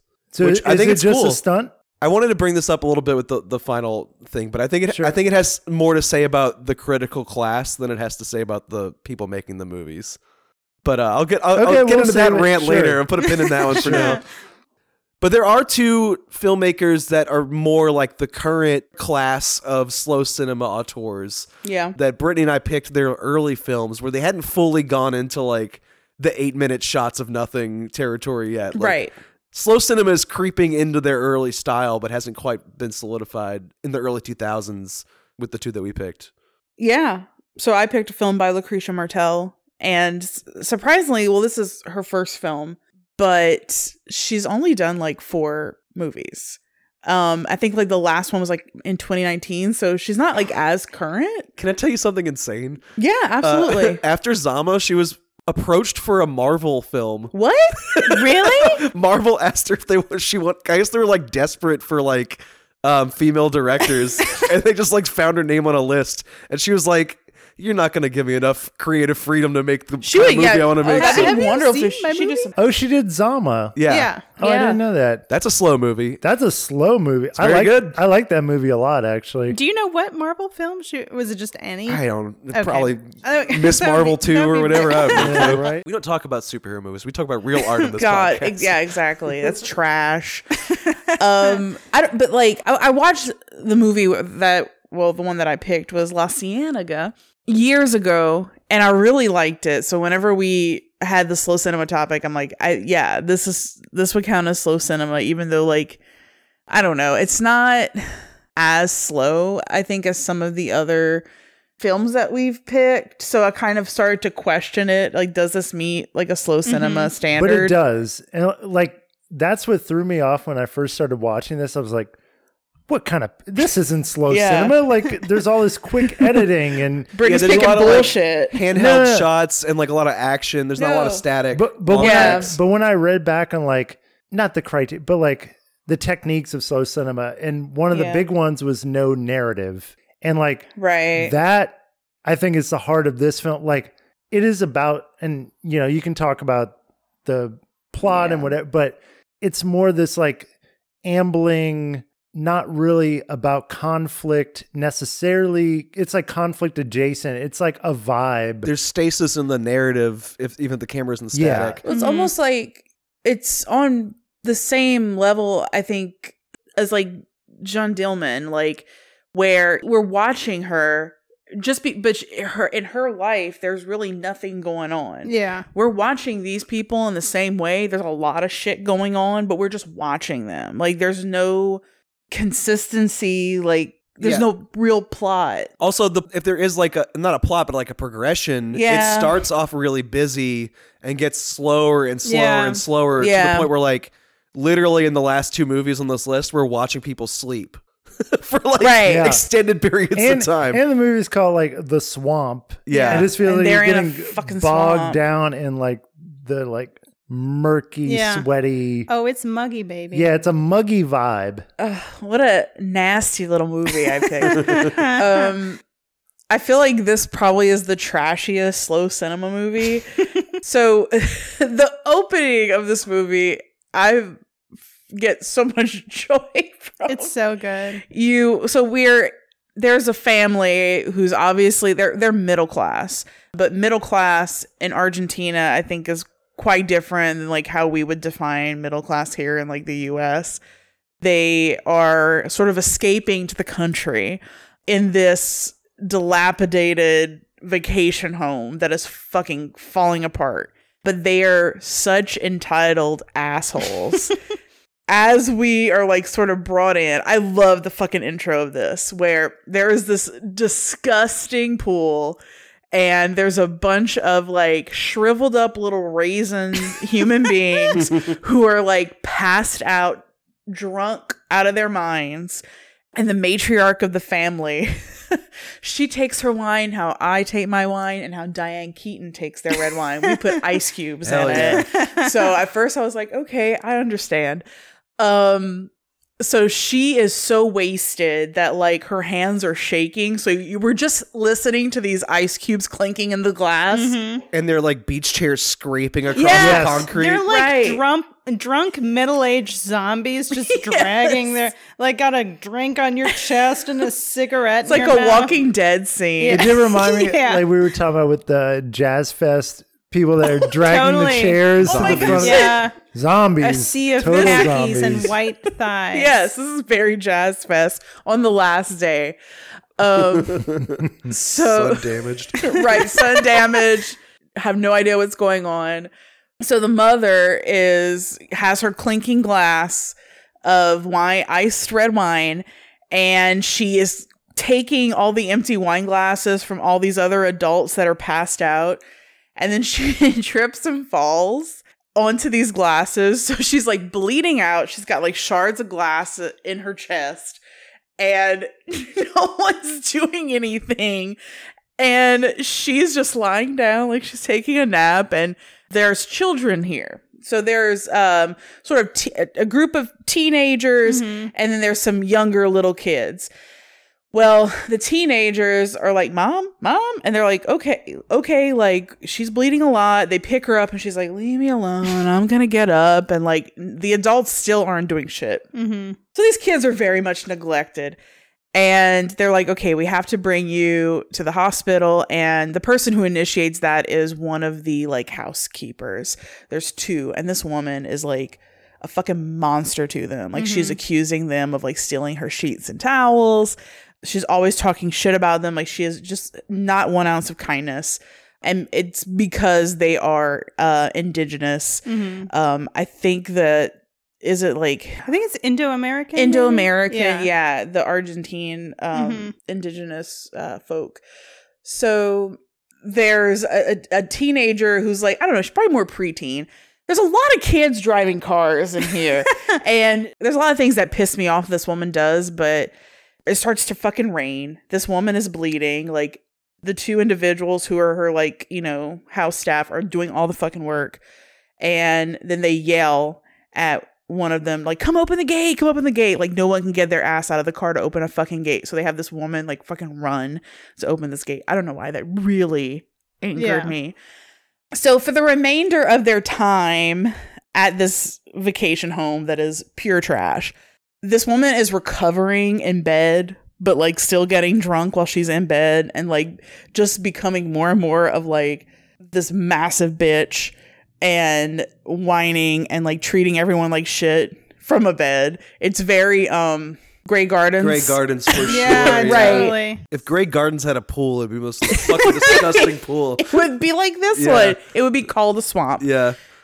But like, there's a lot of like, it's hard to understand like how all of the like 80 people in this home are related to each other. Like, some are brother and sister, some are cousins, some are like kissing cousins. There's a lot of kissing cousins. But the thing is throughout this entire movie, everyone is sweaty. Even though they bathe sometimes, they're still sweaty and they look musty as shit. And they're always sharing beds. Like, everyone is in a bed with someone else at some point or another. And sometimes they have pants and sometimes they don't. They're always sweaty and their sheets are all stained and full of mud. And it's just gross. And there's a brother, the older brother, who is like in a relationship with a woman that his like dad was having an affair with his mom on, which is like just this ultimate level of like, I consider that in a little bit of incest, right? You're kind of like trying to mimic your father. Yeah, well, I don't know. It's strange. At one point, he accidentally calls her his mother's name. Weird. So yeah, there's this like substitution, and he's like sleeping when he comes. Because he comes down from like his apartment in Buenos Aires. Yeah, he's a city boy. Yeah, to like see his mother. And he's like sleeping in her bed a lot with her. So there's like... And he has this weird thing with his sister. I think that's his sister with the curly hair. Sister or cousin, one of the two. Yeah, I couldn't tell. I thought maybe it was his... There was either way a layer of removal. Right. Like he's like... Obviously, he's way older than her, too. So it's very inappropriate. Like, there's this really uncomfortable scene where they have, like, a mud fight and she's taking a shower. And then he, like, goes in the bathroom and they're so silent. And he, like, puts his, like, nasty little leg in and she, like, covers herself. She's like, get out, get out. And he's like, huh? Let me muddy up your shower. Yeah. I like that costuming choice of giving him the most cliche, like, indie fuckboy haircut from the early 2000s. So 2001. Like, he has, like, a teenager's haircut, even though he's, like, obviously, like, in his mid to late 20s. The lost member of the All-American Rejects. Yeah, he played bass in, like, Phantom Planet or some shit. Right. The Dirtbag Indies. Oh, God. And it's just weird. Like, what do you do? Like, what do these people do? They don't work. They're rich. They're the very, very idle rich. They are idle all the time. Oh my God. They sweat for a living. And all they do is nap. Yeah. They're just always lying down. They're always on their backs. And then the big thing is there's this like Lord of the Flies shit happening because none of these fucking kids have any supervision. The teenagers kind of, for the most part, have their head on straight. But, oh my God, there's like this set of like little asshole boys who are like just as racist as their mother. Yeah. So it's like that learned behavior. And that's when you kind of realize like this is just going to be a generational thing that's going to go on and on until this place falls into the ground. Where they go out in the woods. They love having these shotguns with them and they shoot fucking animals, and they're horrible to like the native kids who are hanging around. And then there's like really gross scene where like he keeps like checking his like dog's butthole and vagina, and it's like, yeah, one of those kids fucked her, I think. And I'm like, oh my God, like just horrible. I felt really bad for all the dogs in this movie because like everyone's kind of mean to them. Like they have these dogs around and then they're just like, they kick them or they're just inappropriate with them. They're just bad people. But there is a younger preteen. I think she's like the only one that I think has some quality to her. Even her, though, like the way she like treats her favorite maid as like a pet. I just figured that. I thought she like has like a lesbian like crush on her. It was a little creepy the way she was like she's wielding her gawking at her all in like an maybe that's way. Okay. Yeah, I took it as she like is like not sure how to like feel about it. Yeah, I had the same thought as you, Britnee. I thought that she has this huge crush on her, but also like she is in a position of power over her that she doesn't fully understand, and that like Isabel kind of has to, Isabel's the maid, and she kind of has to like do what Mommy wants because but I think Mommy legitimately does like her, but also doesn't understand anything about personal boundaries and like leave this person alone. She's an autonomous person. Like she doesn't understand how to express love because I don't think like this family does it. Yeah. If anything, she can like roll her eyes and leave the room when like the drunk matron of the house like says something racist to her. Mm-hmm. But like the other 23 hours of the day, she has this teenager hanging around her neck and like that's almost more emotional labor for this child to have such a like overwhelming crush on her. Right. It's like even if it's not malicious, it's still like a sign of like how caustic this class setup is within the household. Right. Like I'm like, I hope you steal something. I hope you steal. Like the thing is, nothing's worth anything. Or at least get to go to carnival. Like while all these people are like rotting in the house, we are very much aware that there's this huge citywide carnival celebration. Like outside of our periphery. Yeah. And there's nothing that like they're doing. Like there's two individuals and they're there to just get like drinks when they want drinks. Like it's crazy. Yeah.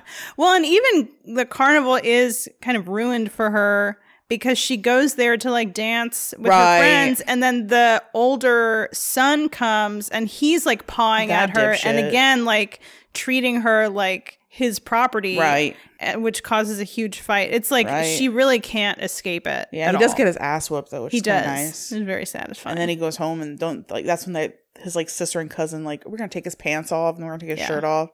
We're just gonna watch him. Like, okay. So I really like this movie.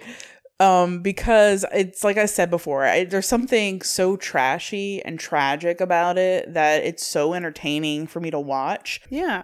This was the second time I've seen this movie, and I also really liked it. I think I might have cooled on it just a little bit since the first time because there was still like a lot of the relationships were unclear to me.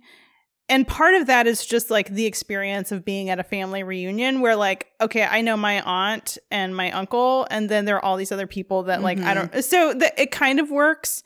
But there was like a general sense of like a lack of clarity that I didn't know. I mean, it might have been intentional, but some of it felt like maybe it wasn't. And then I think the ending was really interesting, but it didn't totally wrap up in the way that I wanted it to. Oh, not at all. But I thought like the setting is so fucking cool, like so gross and just green and like mildewy.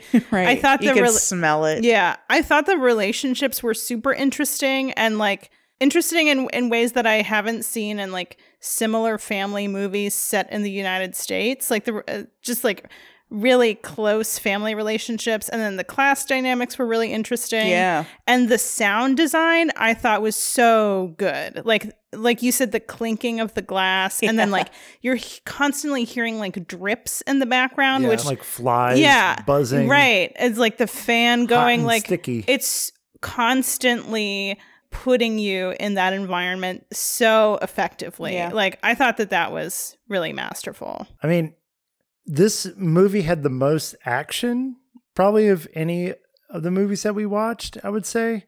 And it was the hardest for me to get through. And I don't know if it was just me. I was pretty cool on it too, to be honest. I agree with everything y'all said. Like I get the vibe. It's like that sticky, humid. We've all been too hot in New Orleans to do anything. Right. Yeah. You felt your body like slow down in real time like this. But I think what I struggle with and why this movie was a good choice in context of the other films we talked about was like, again, it's the most action, the most like cuts, you know, editing wise. It's got a more dynamic score. I think why I was cool on it was it has so many characters and I don't know who any of them are, which I think is like the vibe. Like Hanna was saying, it's like, it felt like a family reunion to a family that I'm not even in like a country I'm not even in. And I couldn't quite latch on to any individual person, which I think was by design. I think that's supposed to be the vibe, but I think it's that slow cinema, like lack of narrative where I'm just like watching people I don't really know who they are, hang out, be hot and disgusting. I got it on a level, but there were moments where I was just like, the boredom was the wrong kind of boredom in these kind of movies. But that was like my personal take on it. I think it follows the same trajectory as every one of these except for Sleep Has Her House, which like it starts off very busy with a lot of quick cuts and a lot of action. Yeah. But as it goes on, it kind of unravels and less happens. And then it just kind of like peters out. But I guess I understood. Yeah. I understood Jeanne Dielman. Like I understood her as a character and what she was going through. And well, I guess that one doesn't peter out. That one like unravels in a different way. Yeah. But when I'm watching her like do dishes or drop a potato, it's like I feel what she is going through. And in this, like you said, because none of that. Well, because I didn't understand the Argentinian politics behind it, and I didn't quite grasp the characters' relations to one another. That I was just sort of like, what am I watching? It's like here? We're not given the opportunity to like really bond with any character. But I think like the reason I think I enjoyed it so much is, like I said, like there's like this aspect of people watching. Yeah. That I like enjoy, that I've got in this, and I love my drama. And it's just like dramatic, trashy people. Like I can watch it all day. I did love the vibe, like y'all were saying though, of like it captures the kind of texture of hot, humid, gross, sweaty bodies on top of each other taking naps. Like one thing we haven't mentioned yet is that the guy gets beaten at carnival. There's a child that gets brutally injured in the film as well. There's another child who I believe gets shot in the eye. I'm trying to remember how that played out. He was already shot in the eye, but it was already But I just like how over the course of the film, even though not that much happens, they keep accumulating these like injuries. Yeah. Yes. No, you're right. Like every now and then, like someone's lying down, and you're like, why is their face all scratched up? Yeah, bruised. And the mom like cleaning the wound, like the child's wound. Yeah, the little boy with the extra tooth. I do like that they're like worse off every single day physically. I think that's kind of a fun accumulation. Yeah, I forgot to talk about the cousin. Like we're talking about like who the hell are the who are they to each other? Yeah, probably a cousin that it seems like she doesn't like live in the city, but maybe like in a busier part of town, and she's like going back and forth with her gaggle of kids. Yeah, and they keep talking about like, gotta get those school supplies in Bolivia. Here it's really cheap. Yeah, you can get anything from tennis shoes to pencils. And they say it over and over again. I was actually emotionally invested in that storyline because I don't know. Can I talk about what the outcome of that is? Sure. This movie's like 2 decades old. Okay, great. So they want to go on this. So the two cousins, the matriarch and her cousin, who's like coming to visit her, want to go on this trip to Bolivia. And like the feeling that I had was like they need to get out of this place. It's like so kind of caustic. There's so many like family difficulties and they want to make it work. And the cousin is like asking her husband about like, what papers do I need to go to Bolivia? Right. And he's discouraging her from going and saying it's too dangerous. And there are all these comparisons between the two husbands throughout the film. Like the husband of the matriarch is, people repeatedly talk about what a he's like bag dyeing his hair. Right. Trying to go to carnival and like, get up to something. Whereas like the cousin's husband is this like very like, oh, he's a great guy and so dependable. So she's telling him like, she keeps saying, I want to go to Bolivia. I want to go. Like, what do I need to do? And he's not responding to her. And then she's getting in the car, and these kids are in the car with her, and they have these like supplies. And she said, where did you get these? And they said, well, Dad bought them for us. And then she leaves the car. She opens the back door, and he's bought all of the school supplies on the list so that she doesn't have a reason to go to Bolivia. And that, like, as a child who is like, parents were divorced and were also relatively wealthy, like that kind of passive aggressive action was like, so, like, I was gutted by that. You know, as stupid as it is, like, these are very privileged people, but it's like, and then she tells her cousin, and her cousin's like, oh, well, he's such a wonderful man, like, my husband would never do that for me, but she's also disappointed. And it's like, because like any sense of freedom she kind of felt like got taken away. I thought that was a really effective, you're right. Like, that felt so true to the kinds of like power struggles that you have in that like socioeconomic sphere. When you did say, like, I forgot to mention that too, like how it's like nobody can leave. Like, there's this sense of like, more people keep coming. But like it's like they're almost trapped in this house, and this house almost feels like a fucking character in this movie. It's like there's this gravitational it's like a black hole, like sucking people in. That's actually why I'm cold on this movie, though, is like that Buñuelian like exterminating angel situation where it's like you cannot leave this place is its best quality. And like that opening sequence around the poolside, I got that feeling already. It's like, oh, they're so lethargic and just drunk and just stuck here and rotting next to this pool that no one's cleaned in like decades since they were children. And like, my ideal version of this movie is the Buñuel version where like we would just watch them drag their chairs from one side of the pool to the other. That's exactly what James was saying. I was thinking that. I was like, that first scene is so masterful. So it is. And I'm like, slow cinema the shit out of it, and I just want to watch them sit by the pool, drink themselves to death, and I don't want any camera move. I just like want to sit with these characters, understand them, but watch them be like disgusting. The thing is, like, she has pushed her craft since then to do stuff more like that. Like Zama is this guy kind of just stuck on an island awaiting orders for his like higher ups in the military. And he just like is just stuck, and like the ways that he gets more and more like trapped there makes the movie absurdist in the same way that like a Buñuel film would be. And like what's missing is when we leave that opening segment and we go to the family drama, which is interesting character studies. They're interesting, and like there are like these like little petty betrayals and like taboos and, you know, just like slow moral rot among these like fucked up rich people.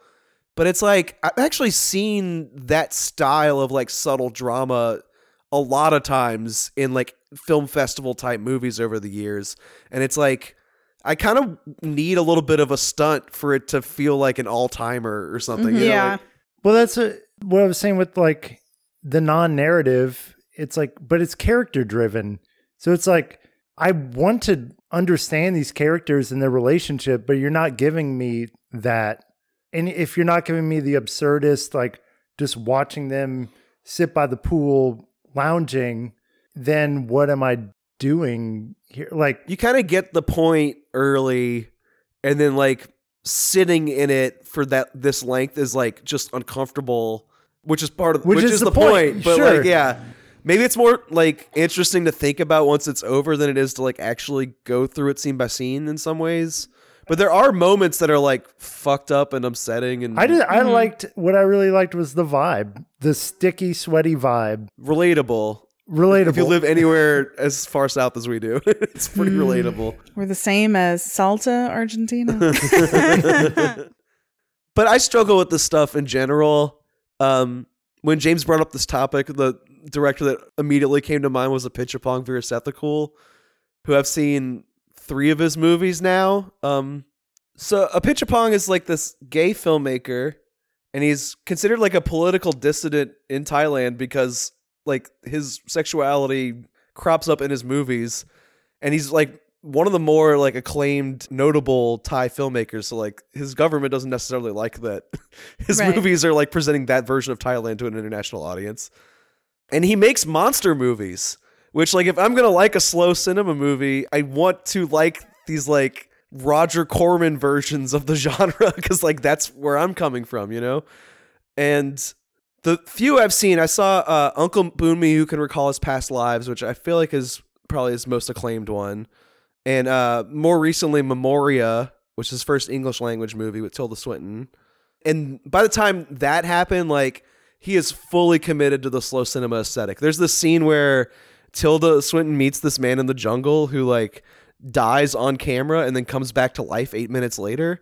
And in those 8 minutes, you just watch his dead face not move on the screen. Oof. And literally, I was begging for the movie to be fucking over. What?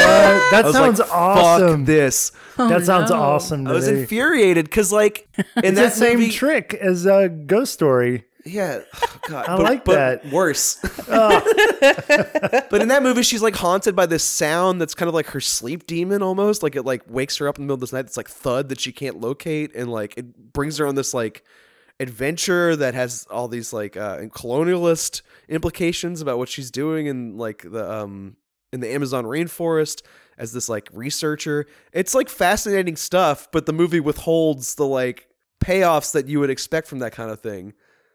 And I'm just determined to break through and enjoy one of these at this point. Like, I'm like, I keep putting in the effort. If I was a more generous podcast co-host, I would have made y'all watch one of his more iconic ones like that. Instead, we watched I believe his debut feature, Tropical Malady, or at least the first one of like notoriety on an international scale, which actually is on the Sight and Sound list as well. Tropical Malady is the closest I've gotten to enjoying one of his works. Can't say I quite got there. A glowing review. It's a bifurcated structure, which is interesting because, you know, usually most traditional stories are in 3 acts, or if you're going to do an anthology film, it'll be a set of 3. So like that is a complete set and like a balanced structure. But like when you have like 2 sections, what you are asked to do by the artist is like contrast and compare. Yeah. So like in this movie, the opening segment is this kind of like low-key indie rom-com. It is. Where this like soldier It's sweet. falls in love with this farmer boy. And it's this very like sweet, cute romance. It's very tentative because they have to kind of hide their physical affection for each other, but they're also playing around with doing it in open sight. Like, how physically affectionate can 2 men be in public before it's a problem is like something they're toying with. The segment kind of ends on this bittersweet note where like we witness what is likely an act of homophobic violence on the streets, like an act of gay bashing. And then the soldier just kind of like goes back to his job and like leaves his like farmer boyfriend alone. So it ends on this like kind of sad note, but a lot of it leading up is cute. Like they go to a date to the cinema, they lie around in each other's laps in kind of like the countryside, and they go to a karaoke bar and, you know, watch like these those, like pop songs play out. Yeah, I like those little like interjections of kind of absurdism. Yeah. And in those sections, there are a few moments that are like, okay, this is exactly what I like about his work, where it's like, while they're laying around, just kind of talking and chatting, this woman tells them a fable about greed. And this like shaman that tells these men they can bring these stones out of the river and it'll make them rich. And they get too greedy and go back for more stones, and what once turned into gold then turns into hopping frogs, and their like riches hop away from them. And then immediately after, she tells the story about her watching Who Wants to Be a Millionaire on TV. So she's kind of like retelling the fable a second time, but like in modern pop culture terms. And it's like that scene is such a perfect encapsulation of what's so cool about his work, is like it's such a matter of fact, like magical realism style of fantasy cinema, where like there are ghosts and ghouls and goblins and spirits and like aliens and things in his films, but they're treated as just like a natural part of life that like sort of like drift in and drift out. It's like, hey spirit, like nice to see you. Yeah. Like, it's like as if any other character that walked in the frame. I love that. I'm starting to question in this early stuff though, like, is this slow cinema? You know, this is like a pretty standard indie rom-com. Okay, maybe there are a few shots where like people are sleeping in a hammock for a few minutes, or like you know, lingering more and more as the romance goes on. So like, okay, maybe he hasn't pushed it to its furthest extreme yet. And then you get to the second segment, which has its own title card. It's called A Spirit's Path, and it features this soldier in the jungle who encounters a shape-shifting shaman who has been stuck in the form of a tiger. And we are told a lot of this backstory through these like storybook illustrations and storybook handwritten narration. Mm-hmm. And there is very little dialogue. I think most of it is spoken by a monkey that encounters the soldier as he's being stalked in the woods by this tiger. And in the contrast and compare segments, what you're supposed to do is think about how this like stalking of the soldier by the shape-shifting shaman, who is mostly a tiger, but sometimes a naked man with looks like tiger stripes tattooed on his body. What does that have to do with the bittersweet romance from the first half? And it's like, okay, I kind of get the push and pull there. There's a lot to think about like love and how dangerous it feels to like be vulnerable and like give yourself up to it. And like how like being consumed by it is like a risky move, especially between two men in a society that like will not allow that kind of love. That's interesting, but half the movie is just like ambient jungle sound and nothing happening, and I was bored out of my fucking skull. So, yes, I agree with you. It is interesting to think about. Like, I think it works, the two in contrast to one another. Conceptually, yeah. But the experience of watching it, those jungle scenes that go on for 30, 40 minutes. That's the slow cinema. Oof. Oh my God. That was rough. And it's weird. And it's weird because we've been talking about this whole episode, like in those slow moments, if it's working, you should be leaning in and thinking about, okay, how does this connect? And I think the connections in this are pretty obvious, what it's about and what its metaphors are and all that. But that didn't work for me either. There's like 30, 40 minutes where he's just walking in the jungle and nothing is happening. I really was questioning, like, what am I doing here? Yeah. It's so frustrating. Like, I was so like, I'm like, okay, I'm over this. Like, something fucking has to happen. But I really liked the first half a lot. I liked the rom-com of them just sitting, talking. You know, the scene in the cinema where their legs are crossing. Yeah. It was like capturing that awkward adolescent That's kind a real of love. movie. Yeah, that was a real. And then we get to the more slow cinema stuff, and like you said, I get it conceptually, but no, that part of it didn't work for me. But I still really admired the movie, especially when it finally got to him confronting the panther. It did connect with me, like what it was all about, but too much of a lull of like slow cinema that just was boring. That took me out of it. Like, it wasn't purposeful slow cinema. Like, it almost felt like nothing about it was necessary. Yeah. Just elongating time for no purpose. Yeah. And that's when it can be very tedious. Yeah. And his going through the forest didn't seem purposeful to me exactly. And that like he was also pursuing the tiger, right? Like, he was seeking it out because it's been killing cows. And the monkey gives him like two options, right? Like either you kill the tiger to set him free of his lust for you, or you like give your body up to the tiger. Yeah. So it like I really liked the first half. Then there's like a half an hour that I just totally don't remember.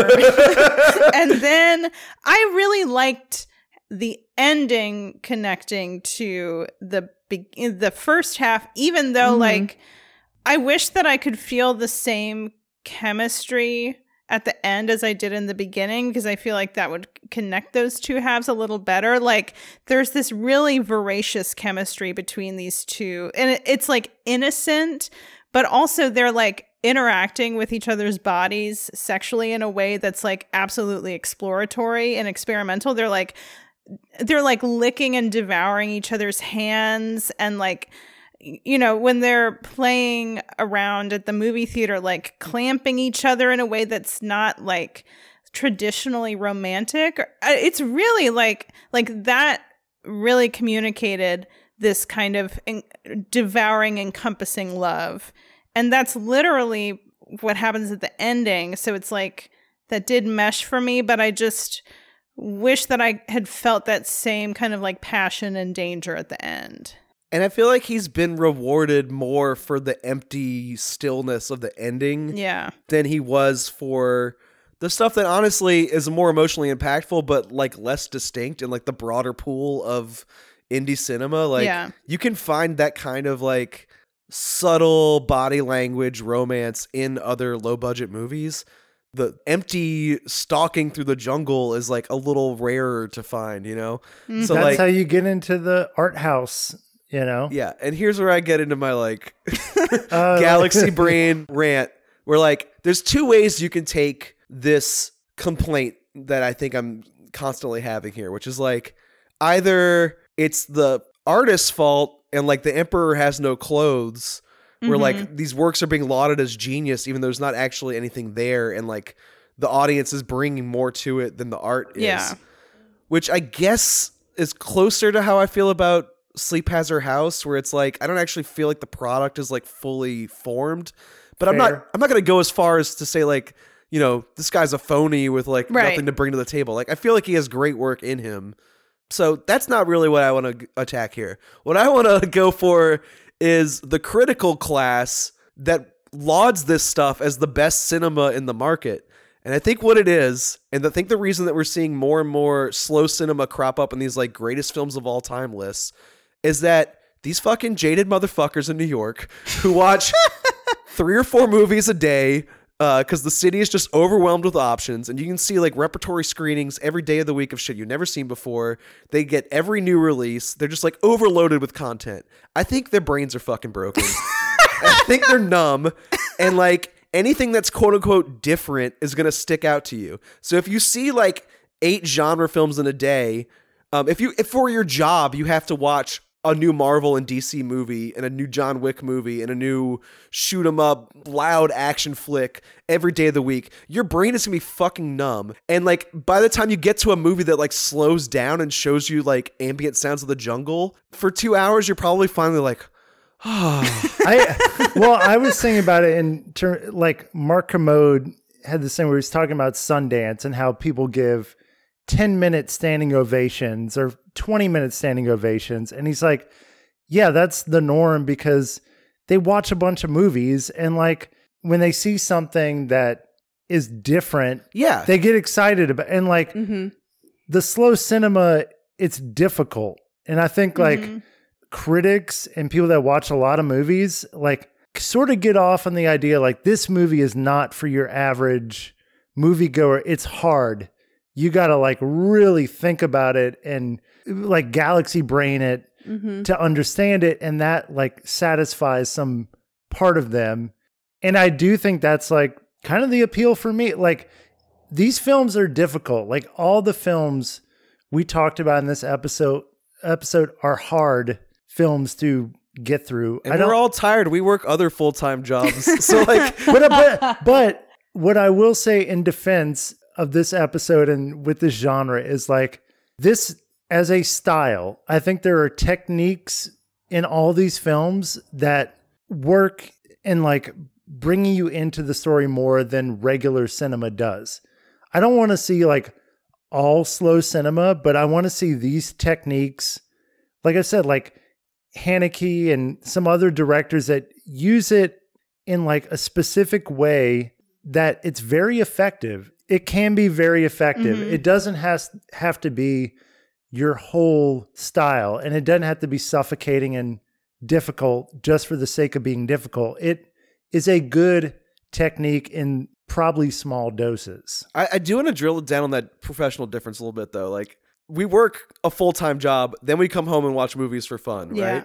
Or for an artistic intellectual pursuit. But like, come on, you want it to be a little fun. It's a hobby. A little fun. So like, if your job is to watch movies all day, this is a relief to slow things down. If my job is really hard and I'm tired and I want to like find 90 minutes of escapism before I go to bed, I'm not going to throw on Jeanne Dielman because it's twice as long as what I want it to be, first off. But it's also like intellectually, you know, like you said, challenging. And Jeanne Dielman in that case is worth the challenge, and I think like very much worth the effort. Some of these other ones, I don't know that they are. I feel like they're like a little messy and like unformed, and I think that they're getting a little pumped up by people who find relief in them. Right. Like, these movies require, like, resources in terms of energy and time in ways that other movies don't. And I think also that, you know, James, you were saying that, like, people, like, critics might defend these movies as, like, these are the highest art because they're difficult. Like, I feel like there's an element of, like, hazing in a fraternity where it's like, I've put all of this energy into this, so I'm going to find the thing that I like about this film. So, like, it's just a lot easier to absorb, like, a lot of slashers in a short period of time and not be, like, strung out, basically. But I do think that, like, these films bring up a really interesting idea about time. Like, we talk about this all the time on the podcast about, yeah, I liked it. It was a zippy hour and 20 minutes. It was a zippy hour and 10. And the way that these films, not all these films were 3 hours long. You know, most were an hour and a half. Yeah. And what fascinates me about it is, like, how you can take an hour and a half and watch 2 episodes of, like, Real Housewives, or watch whatever Netflix show that we watch, or listen to it while you scroll on your phone more. Right. Likely. Right. Yeah. And it like, Very hour and a accurate. half is not an hour and a half. It's different. These movies are the same period of time, and yet they feel like, oh my God, like, I'm feeling the time passing. Whereas, like, I don't feel the time passing watching a Netflix show. And that is fascinating, how it can feel different. Like, what's different about it? It's all time. Yeah. But it's not. And that is an art, to make time feel longer, expanded than it is. So again, that's getting into, like, Whoa. I don't know, some, like, theoretical You kind of bullshit. have to. It's an abstract topic. That's Yeah. actually It is. interesting, though, because, like, there were some movies, like Tropical Malady, for some reason, like, after a little bit, I'm like, it felt more like a task Yeah. than like a they pleasurable do. experience. And I'm just like, what is it about this movie that's making me feel like It's giving nothing. a task? Right. But then I thought about that giving too, nothing, where I'm darling. like, but I could put on, like, garbage. Yeah. As long And as just- it's like 2, you know, episodes of some real quippy hot garbage. And I'm like, oh God, this is Right. making my day. Yeah, just aware of the passage It's interesting. of time. Yeah. That was another thing that came out in the Chantal Akerman interview. Like, she carefully planned the length of the scenes. And she said, like, I know that if it's a 2-minute scene, it's going to feel like a 5-minute scene. So, like, Tropical Malady, I think it was only an hour and 40 minutes. That movie felt like 3 hours. Yeah. It felt to longer me. than Jeanne Yeah, Dielman exactly. did. Jeanne Yeah. Dielman felt like, it felt like 100%. 3 hours, 2.5 hours to me. That movie was like, I felt like I spent my whole day watching Tropical I was Yeah. Malady. groaning towards the end of the movie. It's like, and I get it. Just wondering, Please. like, the extra tidbits you've been telling us about Jeanne Dielman.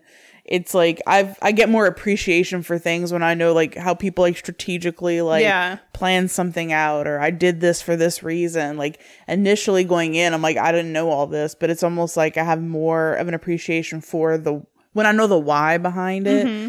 And I don't know, maybe if I understand why more of that went on with Tropical Malady, Right. maybe I'd appreciate it more and have a different experience instead of going in blindly. I don't know.